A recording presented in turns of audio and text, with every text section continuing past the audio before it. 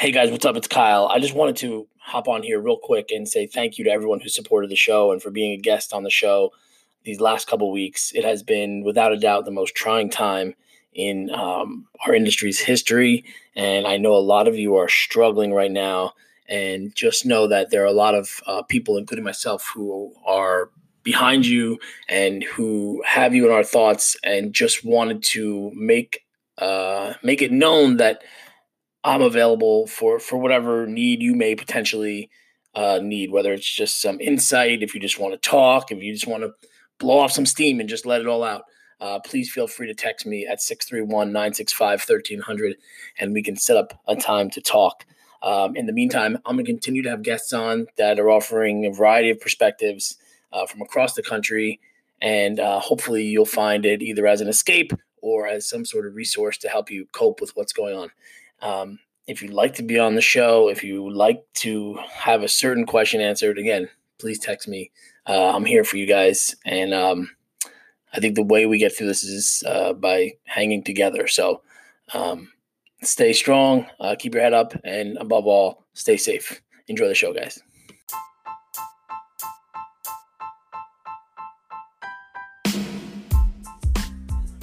Hey guys, my name is Kyle and Sarah, and I'm what most people describe as a restaurant guy. I have one purpose in this podcast and on all my social media platforms, and that is to do my part by sharing my experience and what I've learned in helping to reduce the failure rate of restaurants in this country. Look, I didn't do everything perfect. I don't have all the answers, but what I can share with you is my experience, what I did right, what I did wrong, and what I would do exactly the same. I'm also going to have guests on who are going to tell their story and help share some of their insight so that you restaurant owners and operators can learn from other people in the country, realize that you're not alone. A lot of these issues we all have had, we've all experienced, and collectively we can do our part to help make sure that restaurants continue to thrive in our communities and continue to be sources of employment, places of gathering, and whatever comes in the future, we're all going to do it together. So this is the National Restaurant Owners Podcast. Thanks for listening.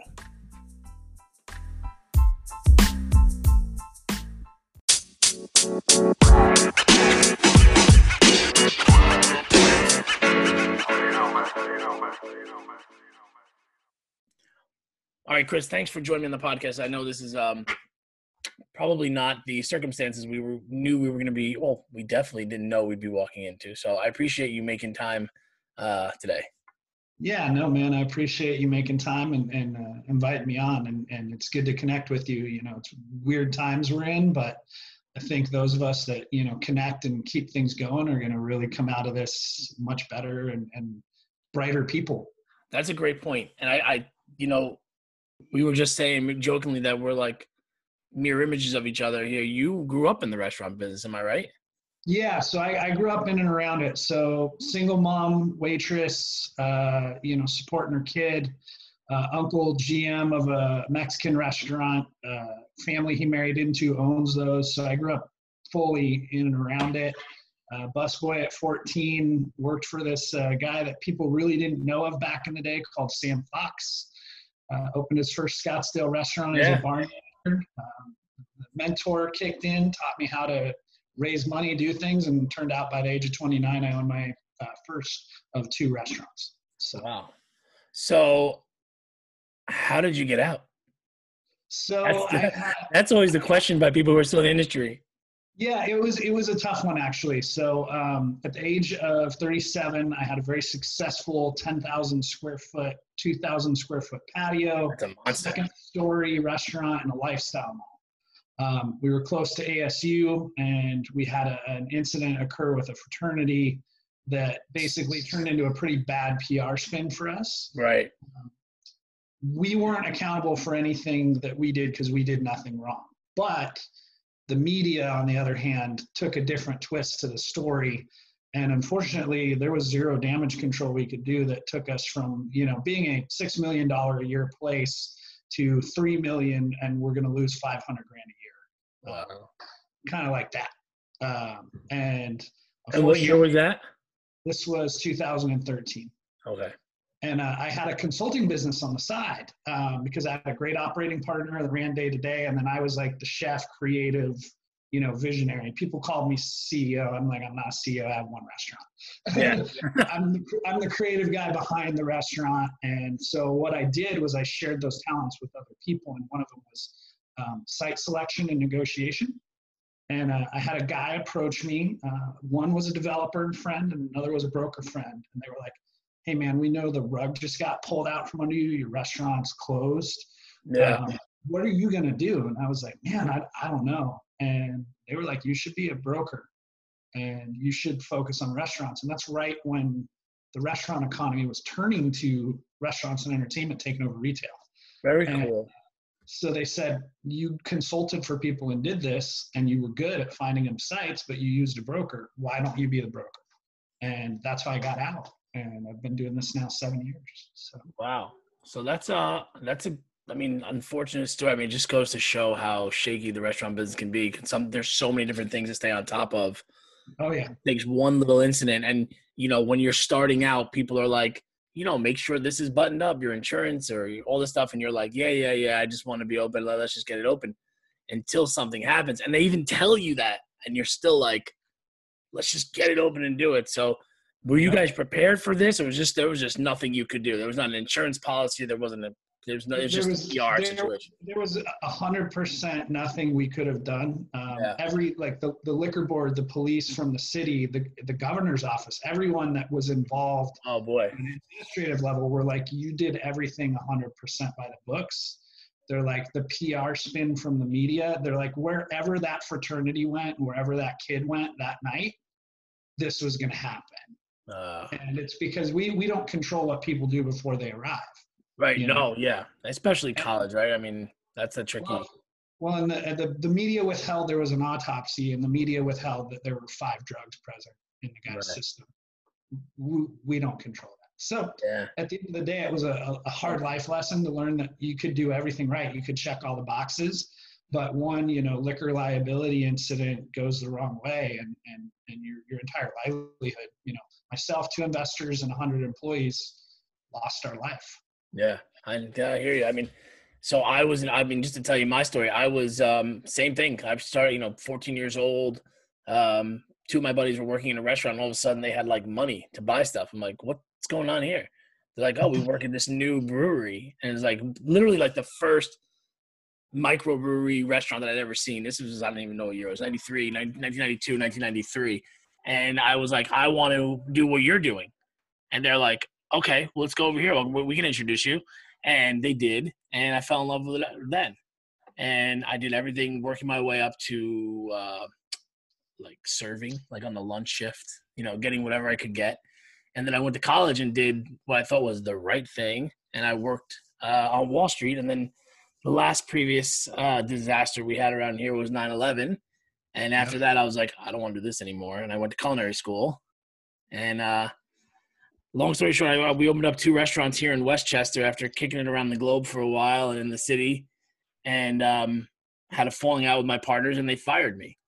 Oh, yeah. It was, but in that process, I sort of like you was heading site selection, negotiation, and I met up with Jessica Curtis. I don't know if you've ever worked with her. We've talked on the phone. We were going to meet at ICSC. We have a lot of friends in common. She works with, Postino and groups that are friends of mine from here. So we apparently no ICSC connection, but she seems great, man.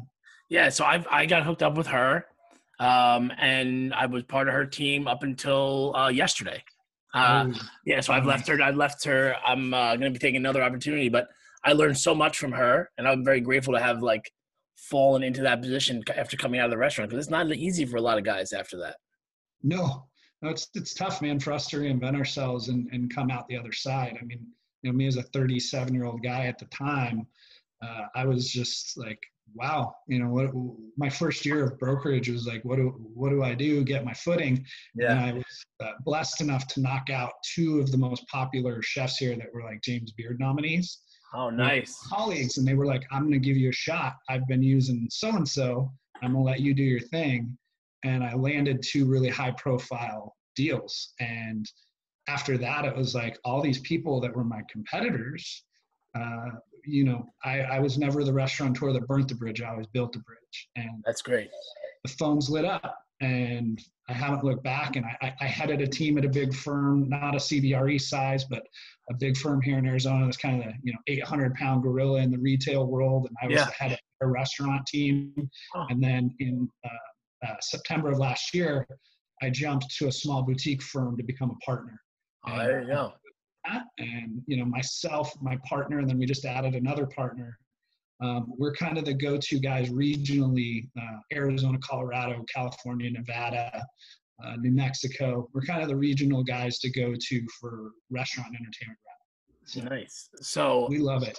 It's interesting to be, and I can relate. Obviously, it's interesting to be on the other side now, right? And I think my question is, and this has always been my position, I'm wondering if you think the same way, is you can lead with your experience, right? Like, hey, like I was you. I know, like maybe, you can't make time for me, or maybe I can only talk to you on Mondays, or I get the lifestyle. Do you find that experience has played into helping you develop your business? I would tell you that's 100% a factor. And it's also led to 80% of my success, in both letting them know I understand them. Building that trust and rapport is crucial in a relationship, right? And a lot of times, I can just walk in the room, and when I meet somebody the first time, another chef or restaurateur has already told them, hey, this is your person. And then I walk in the room and I tell them what I've been through, and they immediately go from that defensive stance of somebody coming in for business to like, oh man, you get me. And just like how when we started our conversations, like we get each other. And so there's like years of kind of relationship building that almost compress into like a 1 minute, and that's been crucial to everything of developing this business that I'm in. And restaurants are so, one of the big things with CB and stuff is always like, they were like very buttoned up and you wanted to be like in suits and stuff, except for us, because it's like, you cannot walk into a restaurant in a suit with any kind of piece of paper in your hand, good or not. The owner's going to go running out the back door or going to hide from you at the very least. So just having that bit of knowledge, I think, is key. Yeah. Well, so my first 2 years in the business, the broker that talked me in was with the big global firm that will leave the name out. And I had to be in button-up, suit and tie, everything. And then when I would leave to go do meetings, I'd like fly off the tie and make myself at least like untuck the shirt, button a couple buttons down, flare the, do what I could do, right? That's funny. And then the second firm that picked me up, well, I'm a vice president now and I have a team of 5. Again, very GQ, like let's do this. And then I slowly just kind of worked it into the office's culture that basically my team was restaurants and then high street leasing.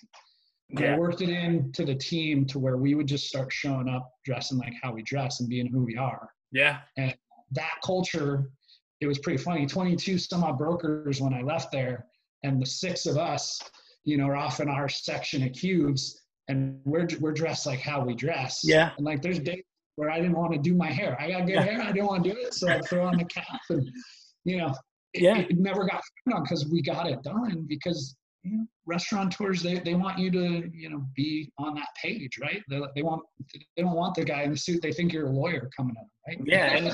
And that's exactly. And that's interesting, particularly now, I think, right? I think now I'm going to be joining a firm that's more like that.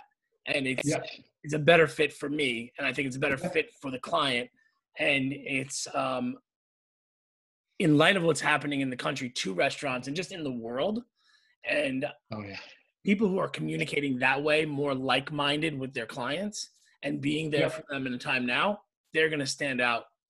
This is more important now than ever. Oh, 100%.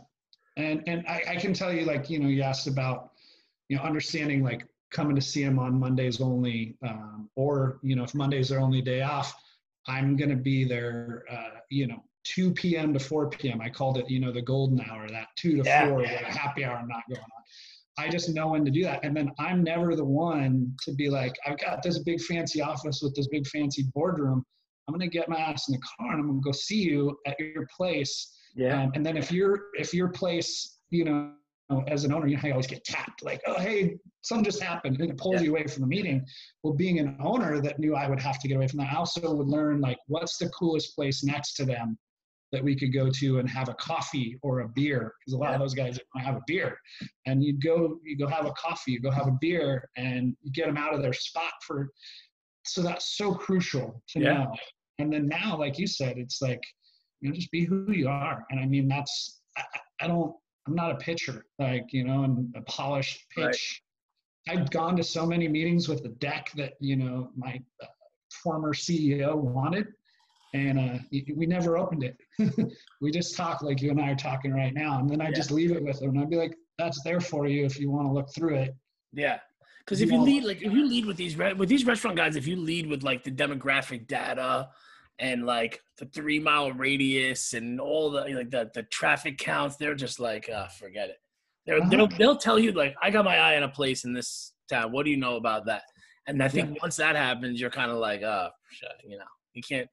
And that's part of the thing. I think coming out of this is, like I was saying before, when you can relate to them on a one-on-one level and say, that's over there if you want to, you know, take a look at it. But operationally, what are you looking for? They might be like, well, we don't have enough parking, or, you know, our bar's not big enough, or our staff can't get here easily. So we're looking in these areas. I think it cuts the time in half, which I think is a big saver for those guys. Like, hey, I'm going to save you time, which means I'm saving you money, kind of thing. But yeah, I think it's going to be more important than ever. And I think that can't be understated. Yeah. And then I think the other big part that comes in is guys like you and I have felt the pain of being an owner, right? And when you feel those pains, you have more cautions than a traditional broker is going to have. You're not like, I don't even like the term broker, actually. Like, I call myself strategic growth partner, or your buddy. Yeah, right. But I've walked away and had my people walk away from deals where maybe they were super jazzed about a location because a landlord reached out and was like, I want to throw a bajillion bucks in TI at you, and this is going to be the greatest thing ever. And then I come down from the top and I go, well, I mean, the reason they're doing that is you can't make a left turn in there at happy hour. So you're not going to have any happy hour. And that's why the dude before you couldn't make it. Yeah. And, you know, I look at those things that only we would look at because we were an owner. Yeah. And sometimes I get that honeymoon gloss off of their eyes. Yeah. And I was in your shoes and I got all courted and romanced like the coolest kid at the prom. Yeah. Here's why I could make a bunch of money putting you here, but this one stinks and we shouldn't do it. Yeah. And right. Exactly. You know? And how much of that is, like, how much time do you spend now analyzing your market for spaces like that? Or, I mean, now that I know you're a partner, you're not out as much, but what is the process of going out there? I mean, even in this environment, I think that's going to be more important than ever, is the canvassing of sites and the conversations with landlords. How are you managing that aspect of business? I mean, even leading up to now, but how do you see it going forward? So it's kind of twofold. So in my local brokerage, obviously I have intimate market knowledge. As a partner at this firm, though, I don't run any day-to-day or do anything of that nature. I honestly spend more time now on client services than I ever have.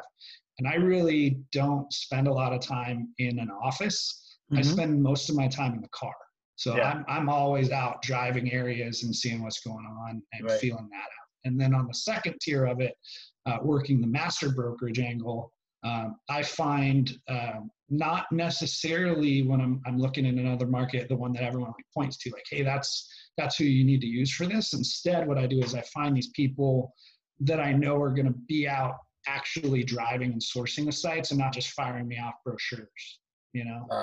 And then they know, like, hey, this neighborhood's got a great happy hour and is really good with the millennial crowd that have money because they're working, you know, at the stock brokerage or the tech company. And, you know, there's all the little insider things that I would do myself that I find for my partners in other markets. So I don't want the person that's going to be like, the research team found this. Right. I know, that's cool. That's I'm trying to figure out how this works.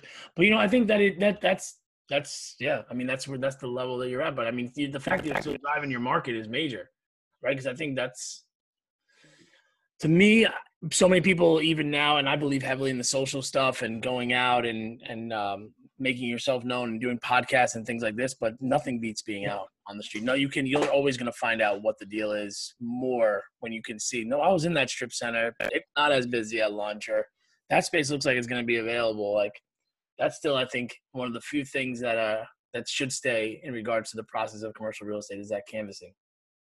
Yeah, so I've got a lot of groups that I work with that are based in California and Colorado. And so I'm handling their, regional representation. But as they're breaking into places like Arizona, some of these sites, they'll get, like, oh, Macerich knows me, so Macerich sent me da-da-da. Yeah. And I'll be like, okay, well, I went to Project X, and I went at lunch, I went at happy hour, and I went at dinner, and here's what I saw.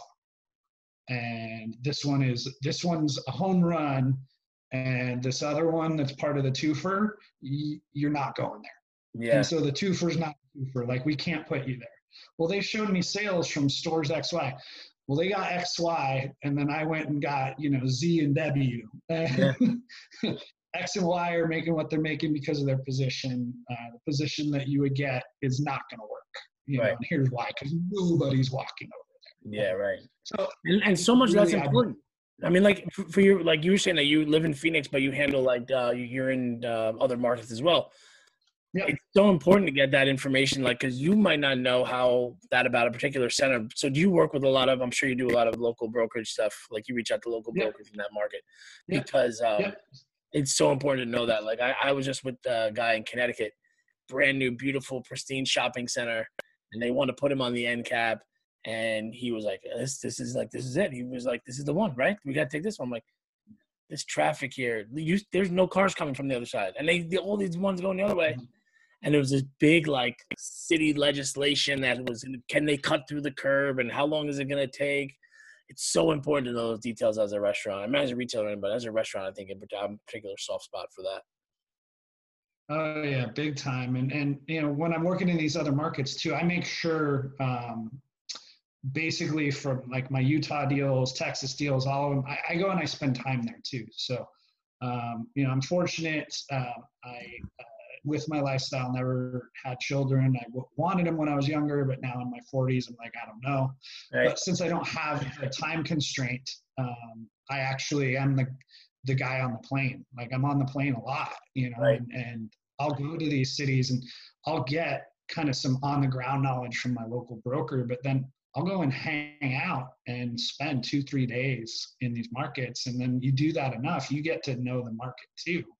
And so like my Denver guys that I met were met to be like, hey, can I help you in Phoenix?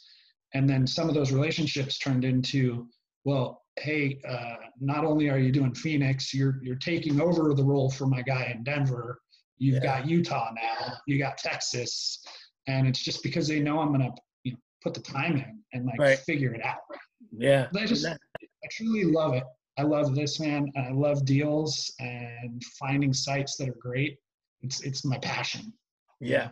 So what do you think makes a great restaurant site other than the traditional stuff now? I mean, in the building of these new center, what do you look for your clients? I don't know if you can speak to any specifics, but if you have any specifics, that would be great.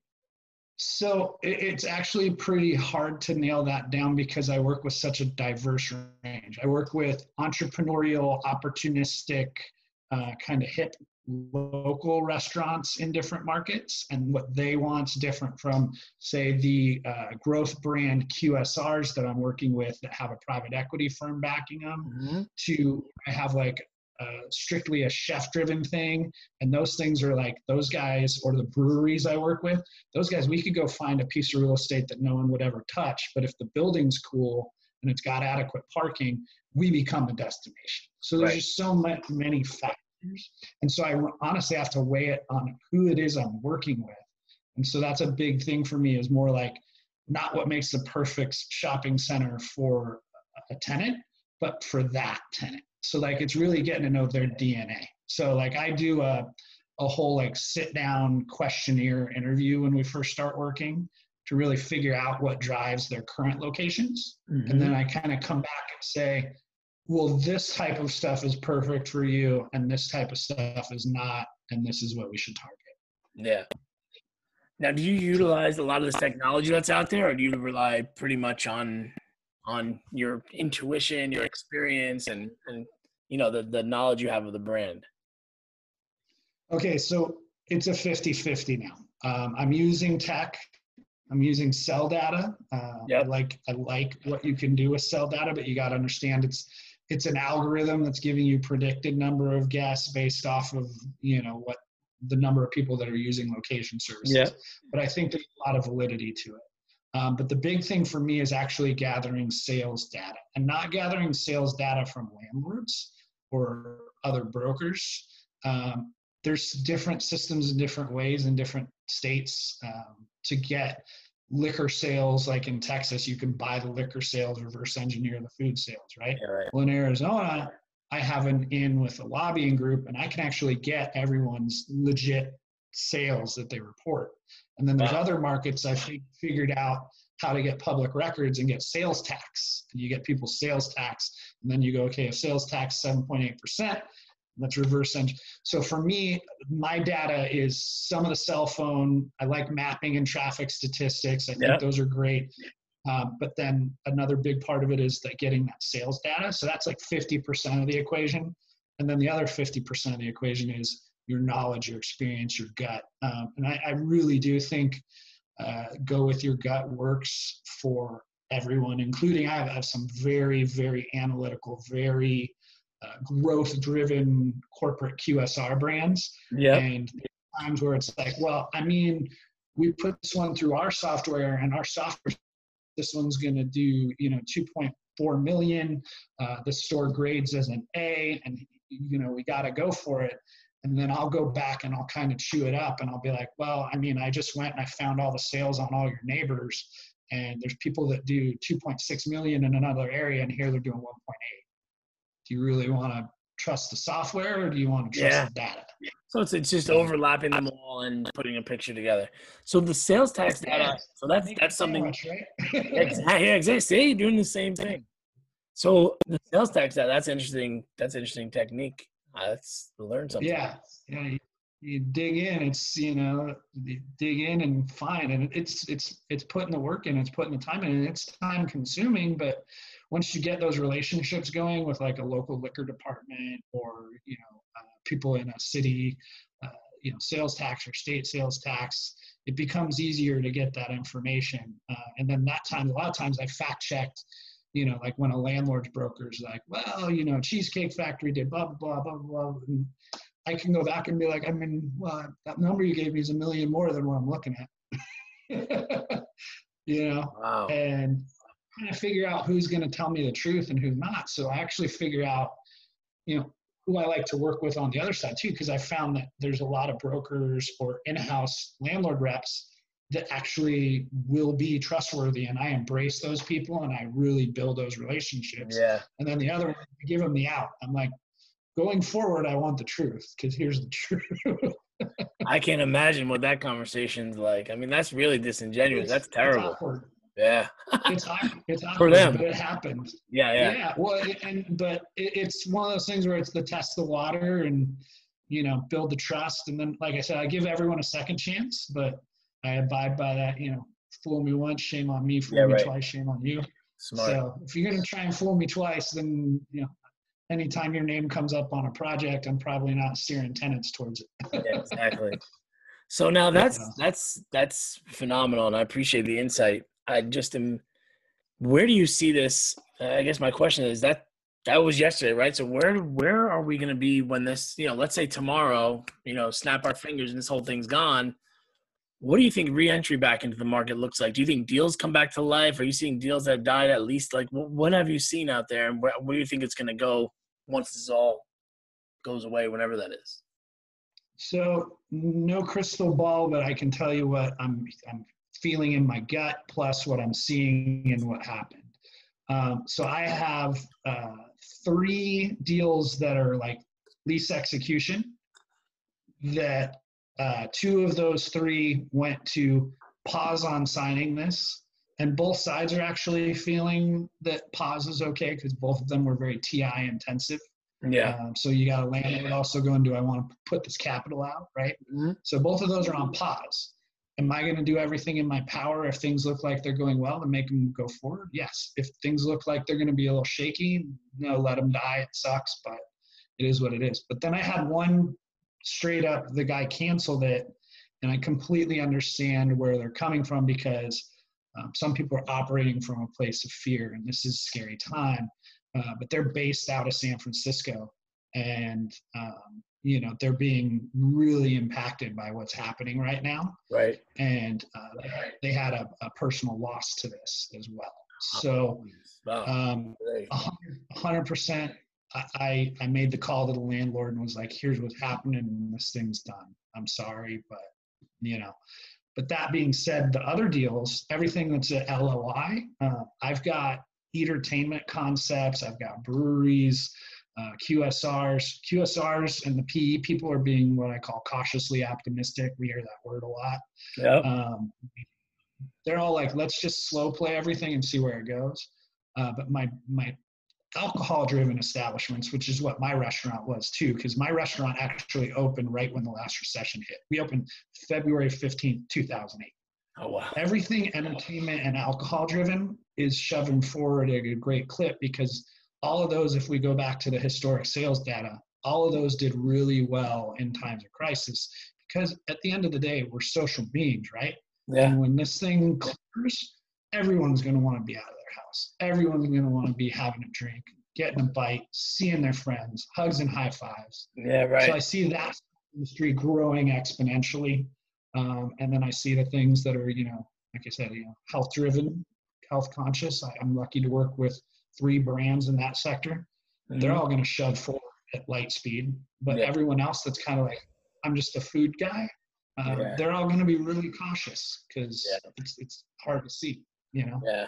So, I mean, that's, I think to our discussion earlier, that's what we spoke about. That's why it's going to be more important to have those relationships and have a one-on-one understanding with your clients. For somebody who maybe doesn't have as much experience as you do, dealing with them, I think if they can lead with that, I'm here to help you through this. I understand, let's make the right decision together. I think those are the ones that are going to, guys like you and I, that are going to do well. I think that I'm trying to be constantly optimistic too. Yeah, we should. And I got to email it to you. Worked on some things with some other brokers, and put together like a little kit that we've been using to help get rent abatement for tenants, and we've been helping tenants do that. I put it out there on like Facebook and Instagram. Probably had over 170 operators, considering I don't have that many clients. Yeah. These are people out there that work with other people, reach out and say, help me through this. And that's what we're here to do right now. We've got time, and just be like a selfless servant and help these people navigate these difficult waters. And I'm finding that's keeping me kind of alive and kicking every day. I just had a major surgery 2 weeks ago, right when all this was going on, and trying not to be, down and depressed. And it's like one of the things that makes me smile every day is kind of helping these people. And, that's great. Well, another firm picked up on what we were doing, and they went the 180. They went the wrong way. They're doing the same thing, but they're trying to charge people like hourly fees, like a lawyer. Then they want like a clip on what they're saving people. Yeah. And I was like, man, you just don't get it. Like this is not the time. Like the time right now is to come together and to unite. Like I can't physically go and give you a hug right now because I had surgery and I'm immune compromised. So I'm hiding in my big, beautiful house with my dog. I can't even go see, my friends, my family. But, I can give out hugs in the form of help.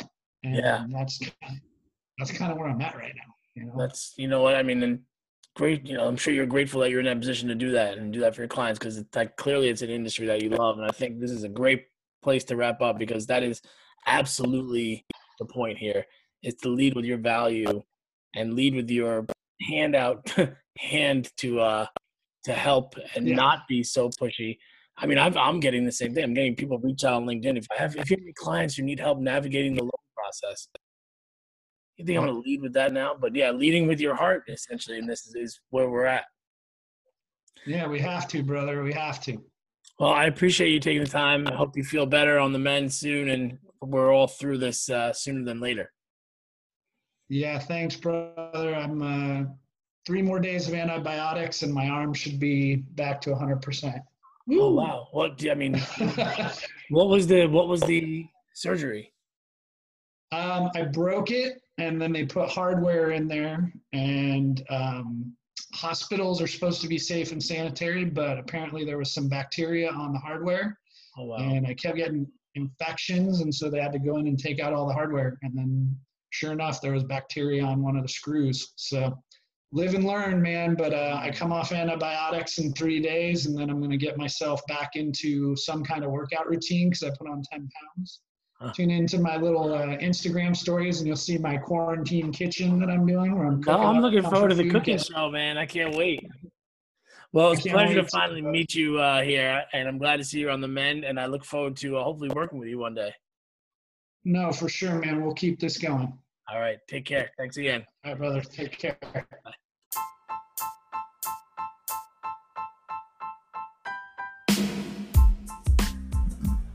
All right, guys, thanks so much for listening to the latest episode of the National Restaurant Owners Podcast. I want to take a second here and just remind you that, like I said earlier, my goal is to help reduce the failure rate of restaurants in this country. So what I did is I went on my Instagram and I created a link to my calendar.